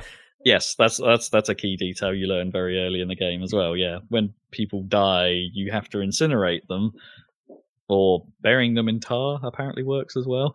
Okay. Otherwise, they go into necro status and they eventually blow up with the power of a nuke, which is how most of the world has just been destroyed. Yeah, but not only that, there's like the nuke crater that they leave. Like there's some kind of residual effect where just nothing can live in that zone anymore. Like plants and stuff can't grow there. Even though people theorize that the timefall should have accelerated the growth of plants and things in those areas. They try and they have something to it. There's mechanics in the world. But the combat, which is all non-lethal necessarily, is bad. Say that again, sorry. I missed. So the combat, which is all non-lethal, right, is bad. Yes, yeah. Well, yeah, it never feels like it flows right. So against the BTs, what they do is when you get too close and they hear you, they start sending out hands in the floor. Like the area around them becomes like tar on the floor, and these hands start coming towards you. And if you get caught by the hands, well, effectively all of your cargo falls off you, which is a pain in the ass in the first place. Right, yeah. And then, but you've got to like kind of just go, okay, sod that. I've got to try and get out of this situation and like shake off the hands and walk to the edge of the pool of tar, and then you're okay. But that takes endurance and stamina, which are two different things. And if you start to run out of them, basically you get dragged under. And when that happens, normally I reload. Because what happens is you then go through this, what is actually pretty cool visual sequence where you get dragged through the tar to somewhere, usually quite some distance away from where you just were, in a sort of like, hey, the camera's like goes first person and you can see yourself sort of being dragged through the environment to where this thing happens. And then this big old monster comes out that you're supposed to try and kill with your blood grenades or things like that. Except the grenades seem to do like practically no damage to these things. So you huss your entire stash at them and maybe you'll survive and you'll come back and like the tar will go away or whatever, and you'll be able to then work your way back to where you got dragged under and recover all your cargo. Maybe. What happens to me most of the time if I try and engage with that is I just get one hit by this huge monster because I can't seem to figure out how to dodge it properly. And you go through this weird sequence underwater called the Seam, where you find yourself and repatriate your body back to the world, and then you kind of just wake up nearby where everything happened anyway, except all your stuff's probably highly damaged now. I mean, and there's a whole load of dead fish about because stranding, and it's just weird. It's like I just don't want to engage in it because it's clunky and feels bad, and it's like it's a huge headache. So it's actually just easier just to reload, like save frequently. Manually save frequently because the game lets you do that when you're not in danger, and then just repeat the BT area and try not to screw up, which is mostly not. I don't screw up that often. It's not that difficult, but there's the occasional moment where I can't see where one is, and so I'm trying to creep by it, and I don't think there's any line of sight to the BT, which I suppose doesn't matter because it tries to hear you, I guess. And all of a sudden a hand just comes out of nowhere, and I'm like, where the hell did that come from? And like it has that stealthy. Stealth has problems every now and then in games, and this is that, and that extends to the human antagonists as well, the mules, which is probably the dumbest idea this game has in some ways, in that it's in a game filled with crazy ideas. It's like the mules aren't really bad people; they're just people that are obsessed with the idea of making deliveries to the point where they will steal any cargo so they can deliver it themselves. Right, they just love to deliver packages. They love delivering packages. They're high on packages to the point where they formed their own little weird package postal cult and create like camps with orange lights about the environment and like hang out and steal cargo of people walking through. But see, these are set up by the game at the start as like, oh hey, you can stealth your way through these, and sometimes you'll have orders where you need to recover stolen cargo from the mules. So you've got to go into their camps and do it. And it's like, oh, be all stealthy, you don't really get spot. And it's like, but the stealth doesn't really work for those. It's like they'll just see you. Like it's hard. You don't know what their like vision range is or anything like, because there's not really any on-screen indicators of where they can see and where they don't see. So invariably, what happens is you'll be creeping around, and then someone somewhere will just go, it will seen them. The music will change to let you know that you're now in combat, and then the entire camp just swarms your position. So you end up having to deal with pretty much every single person in the area. And the way you do that is either with because you don't really fight back. You have some punches, but they're kind of ineffective, and some enemies it just doesn't work against at all. Or otherwise you're just standing there with a bit of rope out, one of your strands, and hoping and waiting for them to attack you, and hoping the prompt to parry it comes up on screen, which it doesn't all the time. Because if you parry them, then you can push them and turn them around so their backs to you, so you can do the bind them with the strand with their back to you. And you just like hog-tied type. Yeah, and once they're hog-tied, they're kind of out of the picture, which is fine, as long as they're knocked out as well, so they don't untie themselves. And like it's just that doesn't, as I say, that system doesn't work all the time, because while you're waiting for someone to parry you, the other enemies will will surround you. And so while you're trying to parry one attack, you might get hit by something from the other side. Yeah. And because the camera's so close, it's like, you can't really do that. So eventually you get like you get a bowler gun that basically can wrap them up from afar. That seems to be the main way, right? But your ammo for that is quite limited unless you're carrying multiple guns, or until you eventually level them up, or just find higher level versions of that have more ammo. But then it's like, it can be quite a tedious ordeal, or it can just go horribly wrong and you've not got anything, and you'll get punched a few times and you'll lose consciousness, and then all your stuff will be stolen. So you've got to go back into the camp anyway to get all of your stuff, let alone the thing you were recovering. It seems which is also not that fun. So it seems like one of those games where like the core gameplay isn't that fun at first, but then you get upgrades and you get stuff to a point that makes it bearable and then fine, but that takes away the actual game. To a point, yeah. It's like these things don't, especially with the mules. I think the mules are just ill-conceived. They don't really work. They're just a hassle, and they're not fun to fight against. It doesn't feel good going in and jacking their stuff. To return it to where it's supposed to be. It's just a roadblock. It's like what the game does right is the roadblock of the environment. The environment itself being interesting to traverse is what the game does right. And even then, I would say it's not Breath of the Wild interesting. No. It's not. You're not going to go over a cliff and see like, oh, there's a thing I need to investigate, because pretty much there's pretty much nothing to investigate. Nothing there. It's just desolation. More desolation, that looks like what was behind you. Yeah, well, I don't know. It gets a bit more varied. Like the second area is a lot bigger and has like little mini biomes in it, I suppose. It's just a weird thing, and I guess like all that stuff I talked about, like the stranding and the beaches and how characters can do this and why any of this is happening. Is just, everyone seems to. Everyone says it's all connected and they do that kind of stuff, but no, it is a plot point that no one actually understands why any of this works. But they're still harnessing a lot of it, if you see what I mean. Like this chiralium system, the chiral network. It's like they don't really know what any of it is, or why it happens, or why the crystals happen to look like hands coming out of the ground. But hey, we can use this stuff for stuff somehow. And bridge babies and Mads Mikkelsen. I've seen a lot of Mads Mikkelsen in flashbacks, but I still have no idea what he's about. I guess you don't find that out until the end of the game when it dumps everything on you. I guess. Yeah, Mad. It's nice in that respect, because it's like, hey, Mads can act.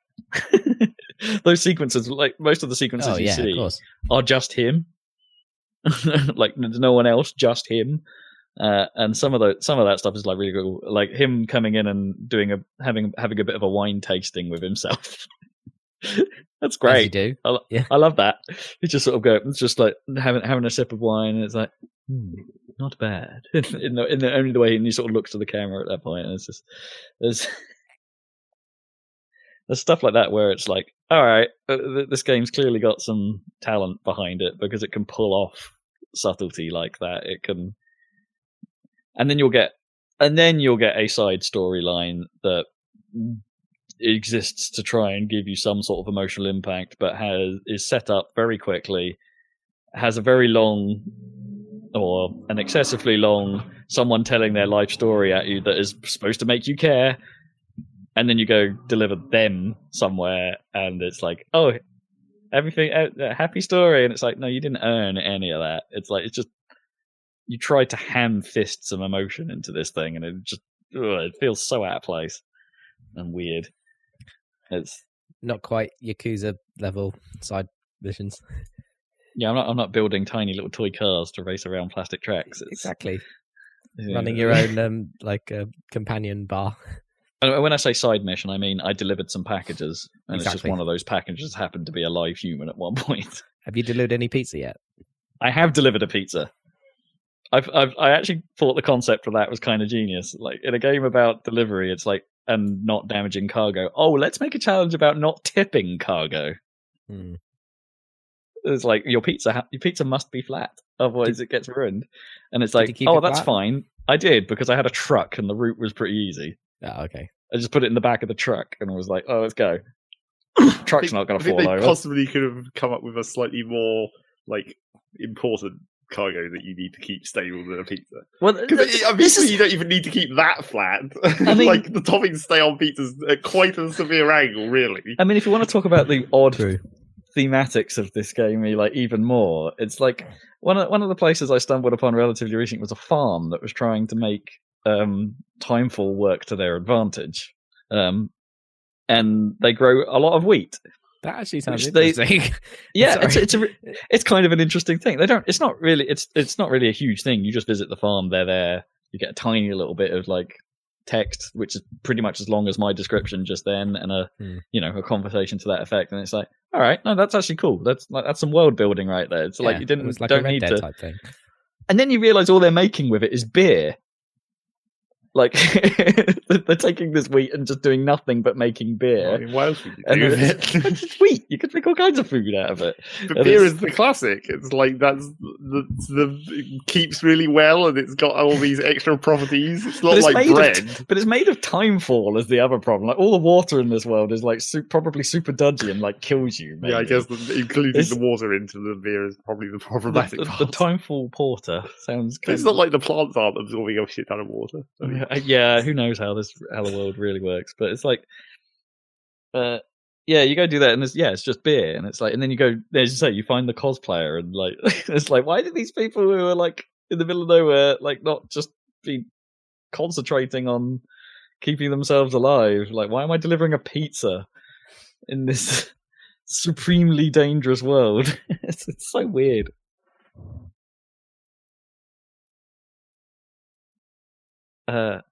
And yet, I can't really stop playing it. I don't understand what's happening here. It is the most downtime of downtime games. Death Stranding has the draw. It does. Is that what you're saying? Yeah. And I really don't understand why. There's a lot to hate about this game, but it's just so strange that I can't look away. It's like a car crash happening. It's that you get delivery bots that hum to themselves, which is actually probably the funniest thing in the game. It's the first time you create a delivery bot, it comes out of the floor, looks a little bit like those cow things for Metal Gear Solid 4. Oh yeah, and then just wanders off going to itself. It's like, okay, that's genius. If they have delivery bots, what do they need porters for? Oh, because the bots are bad. The stuff gets highly damaged. They've only just invented these things. Yeah, whatever those Boston Dynamics things. Yeah, they've only just invented these things supposedly, and to actually be able to walk around the world themselves. And it's like they perform better if the world's roads have been rebuilt by the players in it at that moment, or what you can see. So if the roads are in place, then they do a better job delivering. But most of the roads are rarely in place. It's a really strange thing. I don't love it. I don't hate it. I'm just playing it. And that's Death Stranding. And that's Death Stranding. I assume there's loads more of it. Sure, you might hear about that for a while. What's next? Let's hit Soul Calibur 6. I've been playing quite a bit of that as well. Soul Calibur. A Tale of Swords. Eternally retold. Yeah, at least 6 times. At least 6 times. At least 6 times retold. So, yeah, there's a sort of odd story behind Soul Calibur 6 in that, like, it's possibly the one supposedly. So I've read about in a few places. This actually had a lower budget than Soul Calibur 5 and things like that. So it's like it's been made with a lot less resource supposedly, and you can sort of tell around the edges. It's like the story mode is mostly text based and stuff like that. There's no like video-y sort of nicely done cutscenes as far as I can tell, like the previous games might have attempted. It's just pretty much about the fighting. It's like just a repackaged, slightly prettied up Soul Calibur game with some new mechanics and some new systems in play. But boy, do I love me some Soul Calibur! Like this is I'm loving it. Like it really is just fantastic to play. I've gone back to I bought the deluxe version so I could play as Tira. She plays a little differently from how she did in previous games, but still a lot of fun to play. Still really interesting, and I've won a good 75% of my online matches so far because I actually kind of want to play this online. Like it's fun. It's just fun. It has that sort of like it's not super combo heavy in that. I mean, yeah, there are combos in it, and you can do them if you're super pro. But it doesn't really matter if it, like, to me, at the level I'm playing, if you're not that way. It's more about timing your hits and knowing when to guard and knowing when to use all the systems and of various elements. It's like you can be just as successful just by knowing when to time your attack. How to. Just like not necessarily going all out on a punish when someone whiffs an attack, just knowing that you can with a specific move at that point of time. And I think I prefer that. I think I prefer the like to and fro that Soul Calibur has rather than the some other fighting games where it just feels like you can just be utterly destroyed in a couple of nasty combos. I'm just having a really good time with it. I think I'm playing on PC, and I think the PC port's not perfect.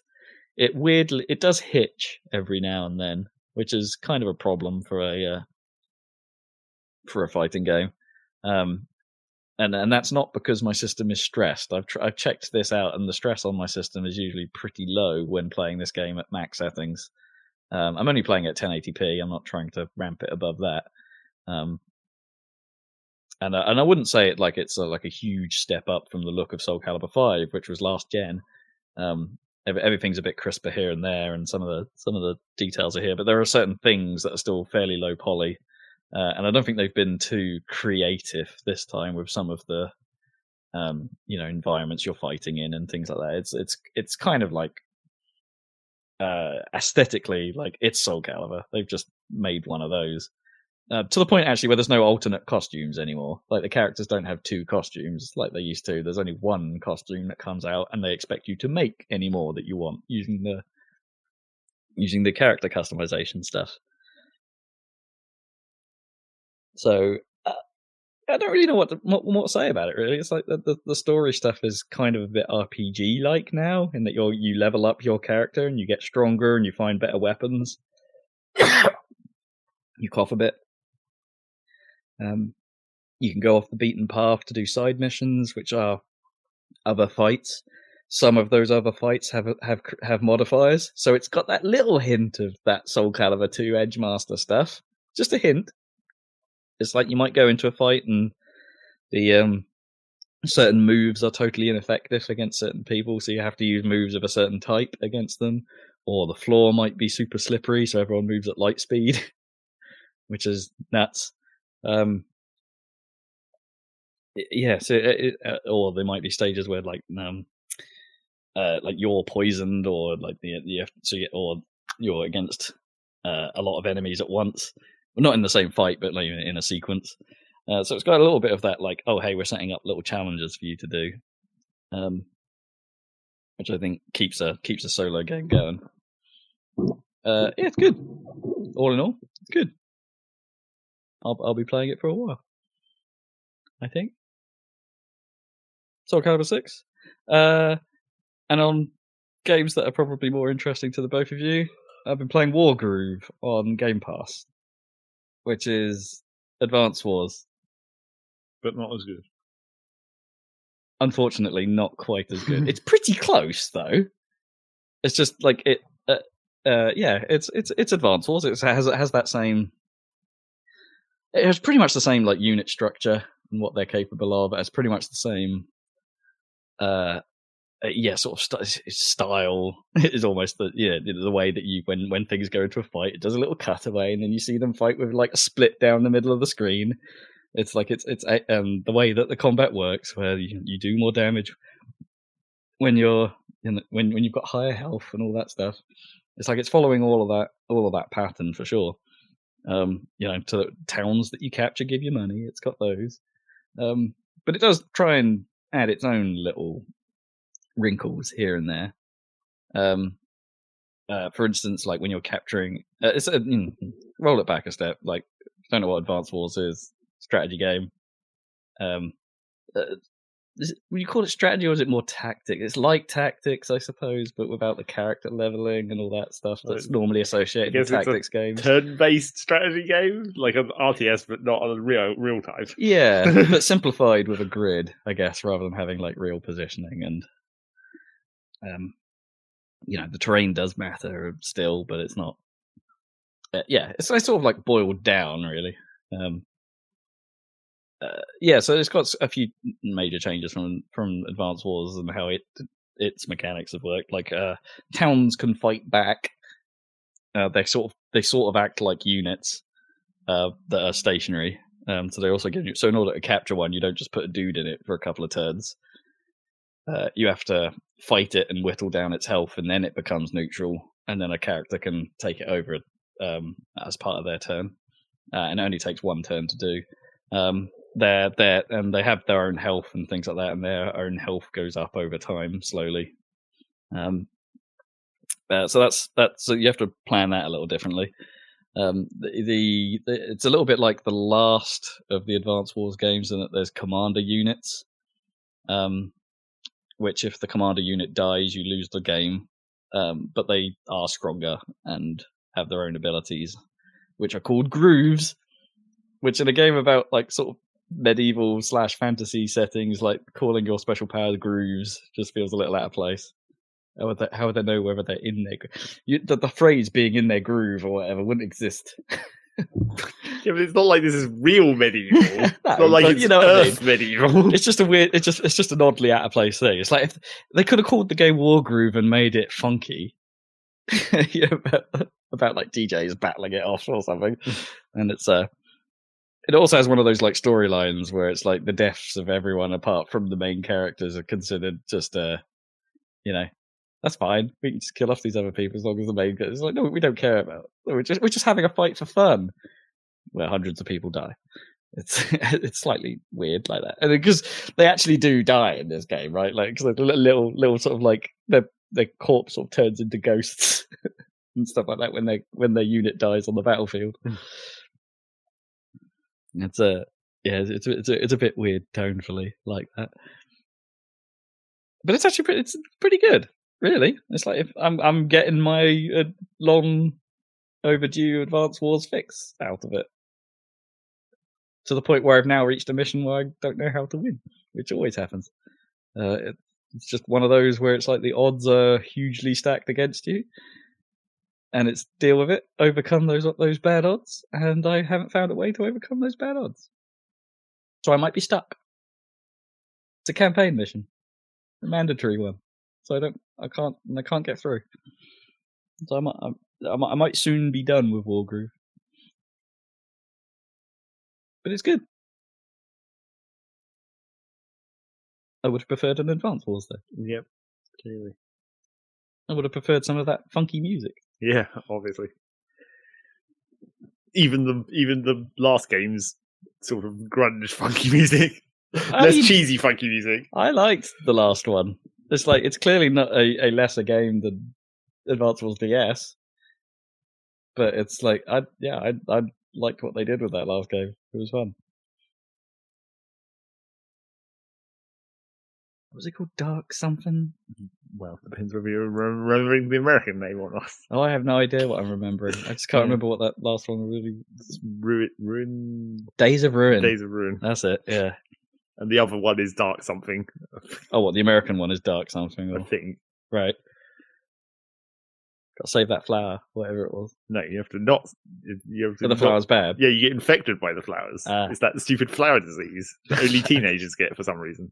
Of course, because everyone has to be a sexy teenager in an anime game.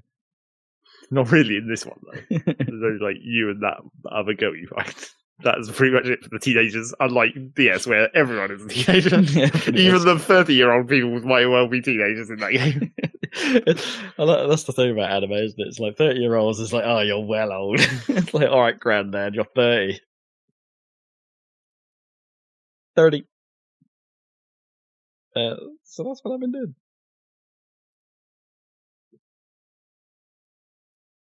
Is Dan still there?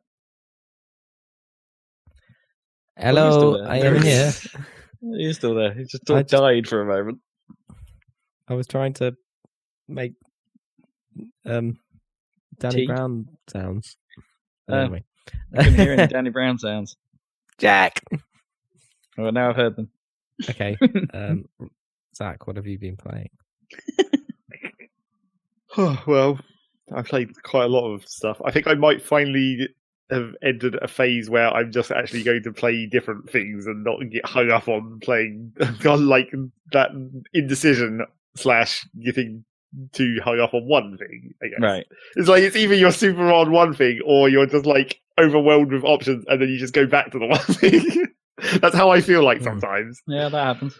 But I think I may have finally had a short period of time where I'm like, I can actually just go and play different games that I just feel like playing. So I played quite a lot of different things. But like, I mean, not anything new. Well, one thing new, I guess. One thing new, which we also made a video of, was Wizard of Legend. Mm. So you can go and watch that on YouTube. It's like a dungeon-esque, dungeon crawling roguelite type thing. You just go around and magic the shit out of stuff instead of shooting it. Has that expanded much more than we saw? Well, I finished the achievement for the grind achievement for getting all the gems. So now I can spend money. But mostly all I've spent that money on is the outfits because they cost 75 each, and there's like I don't know how many there are, 20 maybe. So that's like all of that money. Basically, I've just spent on outfits and not any more skills yet. Still, but yeah, I still haven't really actually played it that much. So I might go back and do some more now that I've actually got through the grind. And I feel like I'm getting slightly better at it, which is the important thing. I might actually be able to finish a run at some point. Yeah, it's very quick, isn't it? Yeah. How the combat works. It's quick, and at least in co-op, maybe it's not so bad in single player. It's quite hard to see sometimes. Well, I think you probably weren't helped by being beige. I feel like that's actually the trade-off of that, because it doesn't have any negative effects. It's both positive, and you get defense and armor. Yeah, except it's colour. Except it's beige, so you can't fucking keep track of yourself. I did keep thinking I was you quite a lot, even though you're bright blue in that video. Yeah. It's just like, why am I looking at... Oh, right, because the blue guy tends to look like a player, right? Yeah. I don't know. I think I'm trying to remember what colours I actually, because I've unlocked a bunch of them, and some of them I'm like, I'm not going to use that. That's just ridiculous. Why would you want to move faster? That's all. You already move real fast, and it's not like movement is that important apart from for the dodge. But that's like a set speed, so that's not. So I was like, I'm not going to use that. I think I used the other blue outfit, the like light blue one, because that gives you attack and defense instead of defense and armor. I'm not sure really what the difference between armor and defense is, but whatever. Yeah, that's interesting. So I use that. Maybe armor is effective against physical attacks, but like when Yeah, but things none try of the and attacks poke in that you- game. I suppose some of There's some pokey yeah, enemies. I suppose some of the enemies are actually physical. Yeah, Your attacks aren't physical. Even the melee ones. I guess. No. The ones that are classed as melee are still just magic. Wind. So yeah, maybe now I've unlocked most, or I feel like I probably only need to do like maybe one more run, and I'll. Because also you can only buy 3 of the outfits at a time, so you have to do a run to restock the shop.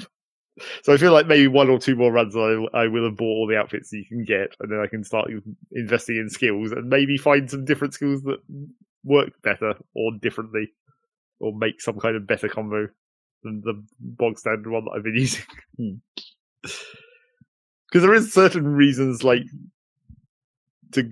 I mean, there's an achievement, I guess, but there's also a thing where there's one of the special rooms that spawn, like the shops or whatever.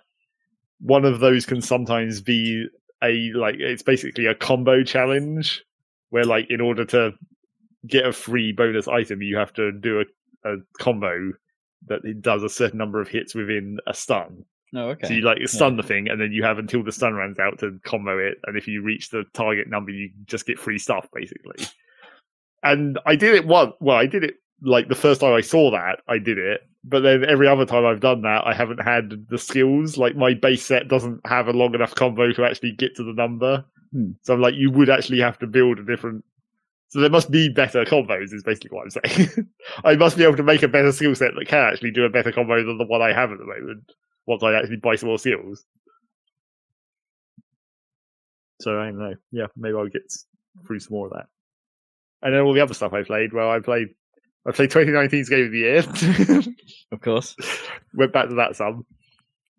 I've been listening to more Game of the Year stuff from other outlets. It's like it sounds like we probably should have played Outer Wilds. Yeah. Well, yeah. I think I literally got confused between Outer Wilds and the Outer Worlds. I didn't. I think that's happened a lot. Yeah. I think that was the problem with that game. Yeah, maybe it got swallowed up by people playing the one that was, bigger, I guess, quote unquote. But yeah, that game sounds rad. I want to check it out. Like the one we've missed, yeah. But I played 2019. Yeah. I played a bunch. I went back to a save in Oxford, not included, in case you haven't been paying attention to our Game of the Year.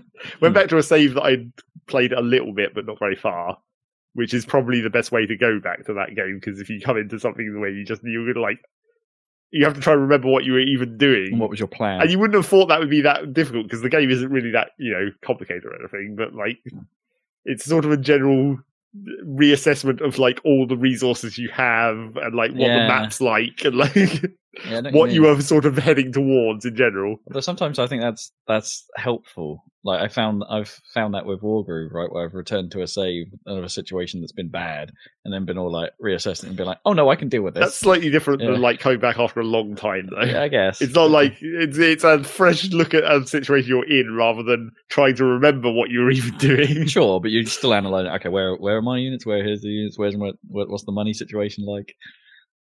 But yeah, I went back to a save and did some slightly different things, which I guess is what I need to do in that game. I messed around with trying to exploit the stupid natural farming techniques to grow. It was mainly the reason that I'd originally started playing this map is I'd chosen the Badlands asteroid, because this one specific type of map generates like big chunks of uninterrupted rock rather than like caves all over the place like most of the other biomes have. So these huge chunks of just pretty much just rock, which you can really easily exploit with that creature that can plant seeds, so that you can grow natural plants that don't require any resources. Sure, yeah. So you use these huge areas of rock to just create natural farm rooms, because you need the natural tiles to be able to do that. And because there's these huge areas, it's really easy to just get a nice, consistent room full of natural tiles. Oh, I thought you said piles. Like, I was thinking, no, you've got natural piles. No. So yeah, I did that. But then the real trick with that is like, it's not just having the rock; it's also maintaining the temperature or whatever that the plants need. So I wanted to grow a bunch of the cold plants, and I was like, okay, this naturally occurring rock is like 30 degrees, so I'll have to cool it down to like -5 or whatever. But then, that's not actually a complicated thing. It's just like you build a pipe, which you run cold shit through, and then you just wait for it to eventually get down to temperature. But then I made the mistake on this map, which has now become the big problem, except it's like it's not a problem you can solve very quickly. I made the mistake of accidentally using up all my dirt on like food early on in the game. Your filthy dirt. Because you need dirt to do research. And so I can't actually research. And the only other way that like I was like, oh, my dirt's running now. I'll probably need to think about launching rockets to a nearby place where I can get dirt, and I can get more dirt to keep growing these plants. And so initially I was like, well, that's not actually a problem because I've got this cold farm coming up, and that's going to start making food, so I can like just stop growing all these dirt plants when the dirt runs out, and that'll be fine. But then I'd forgotten that I hadn't actually researched the rockets yet. So I couldn't launch the rockets to go get more dirt. I was like, oh shit, that's actually kind of more of a problem because now I'm having to like, how can I even make dirt? How can I get any dirt at all?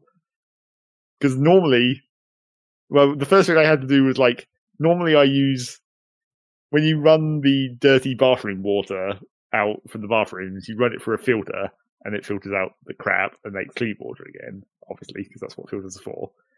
But that leaves polluted dirt, which is a specific kind. And then normally the way I deal with it now, because this is an option that it got introduced, was you can get this one type of creature, this sort of crab thing, that eats the polluted dirt and just makes sand. It then basically filters the polluted dirt into sand. Right. Which is nice, because then you don't have to deal with all the germs and shit on the polluted dirt. Mm. So that's what I was normally doing. But the other way, originally, what you do is you take the polluted dirt and you compost it, and then that would turn it into regular dirt. So now I've had to basically move all the crabs out of the filtration room and be like, no, stop eating all the polluted dirt. I need that. So I'm having to turn that into dirt. And then it's like, well, how else can I get more polluted water to run through the filters to create more polluted dirt so I can get more dirt? So I'm like, okay, now I have to start using algae terrariums again, which I'd stopped using ages ago because I had moved on to better oxygen sources because the algae terrariums produce polluted water.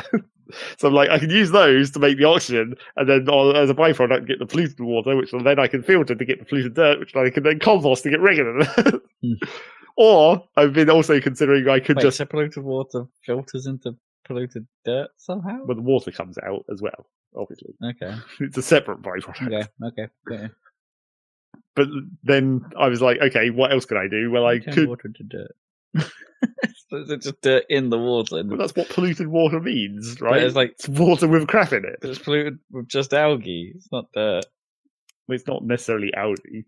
Isn't that like polluted algae or whatever you say? Like the algae was making water and was making polluted water. Well, if you think about the algae terrarium, what you're doing is you're putting in algae and water, and you're getting out oxygen and polluted water. So, like, the algae is clearly like decaying into oxygen, I guess, because it's not like the algae is growing. It's not like a farm. You're digging the algae out of the environment, shoving it in this thing, and then somehow that's turning into oxygen. Okay. So I guess you're sort of killing the algae, and that's what's left over in the polluted water. Making dirt somehow, yeah. Okay. All right, I'll suspend for now. Or if it's the bathroom water, obviously that's where the dirt comes from. You know where that comes from. No, there's that kind of dirt. Yeah, dirt all over the place. But then I was also thinking, well, maybe I could just skip the whole algae terrarium part of this process, because if you heat algae to 125 degrees, it just turns into dirt. So now I'm thinking, like, maybe I can make basically a cooker. I just heat a room up to over 125 degrees and just chuck a bunch of algae in there. So I don't know. That's been my sudden challenge. But it's not actually, it's like, as I said, it's a very slow challenge. If you're going to do it via the polluted water method, that's going to take quite a long time because you'd get really tiny amounts of polluted dirt out of it. But cooking off a whole bunch of algae would be quicker, but, super inefficient. And as always, that's my, my one problem is inefficiency. Although arguably running out of dirt before you've done all the research was pretty inefficient. So whoops. So yeah, there's that.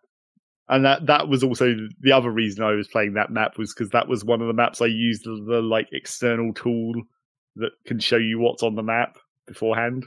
Oh, okay. Yeah. So I had actually picked that specifically for its arrangement of like geysers and where the biomes are and stuff. So once I looked that up again on the external website, I was like, oh yeah, I remember what I was attempting to do with this map, apart from the natural farming.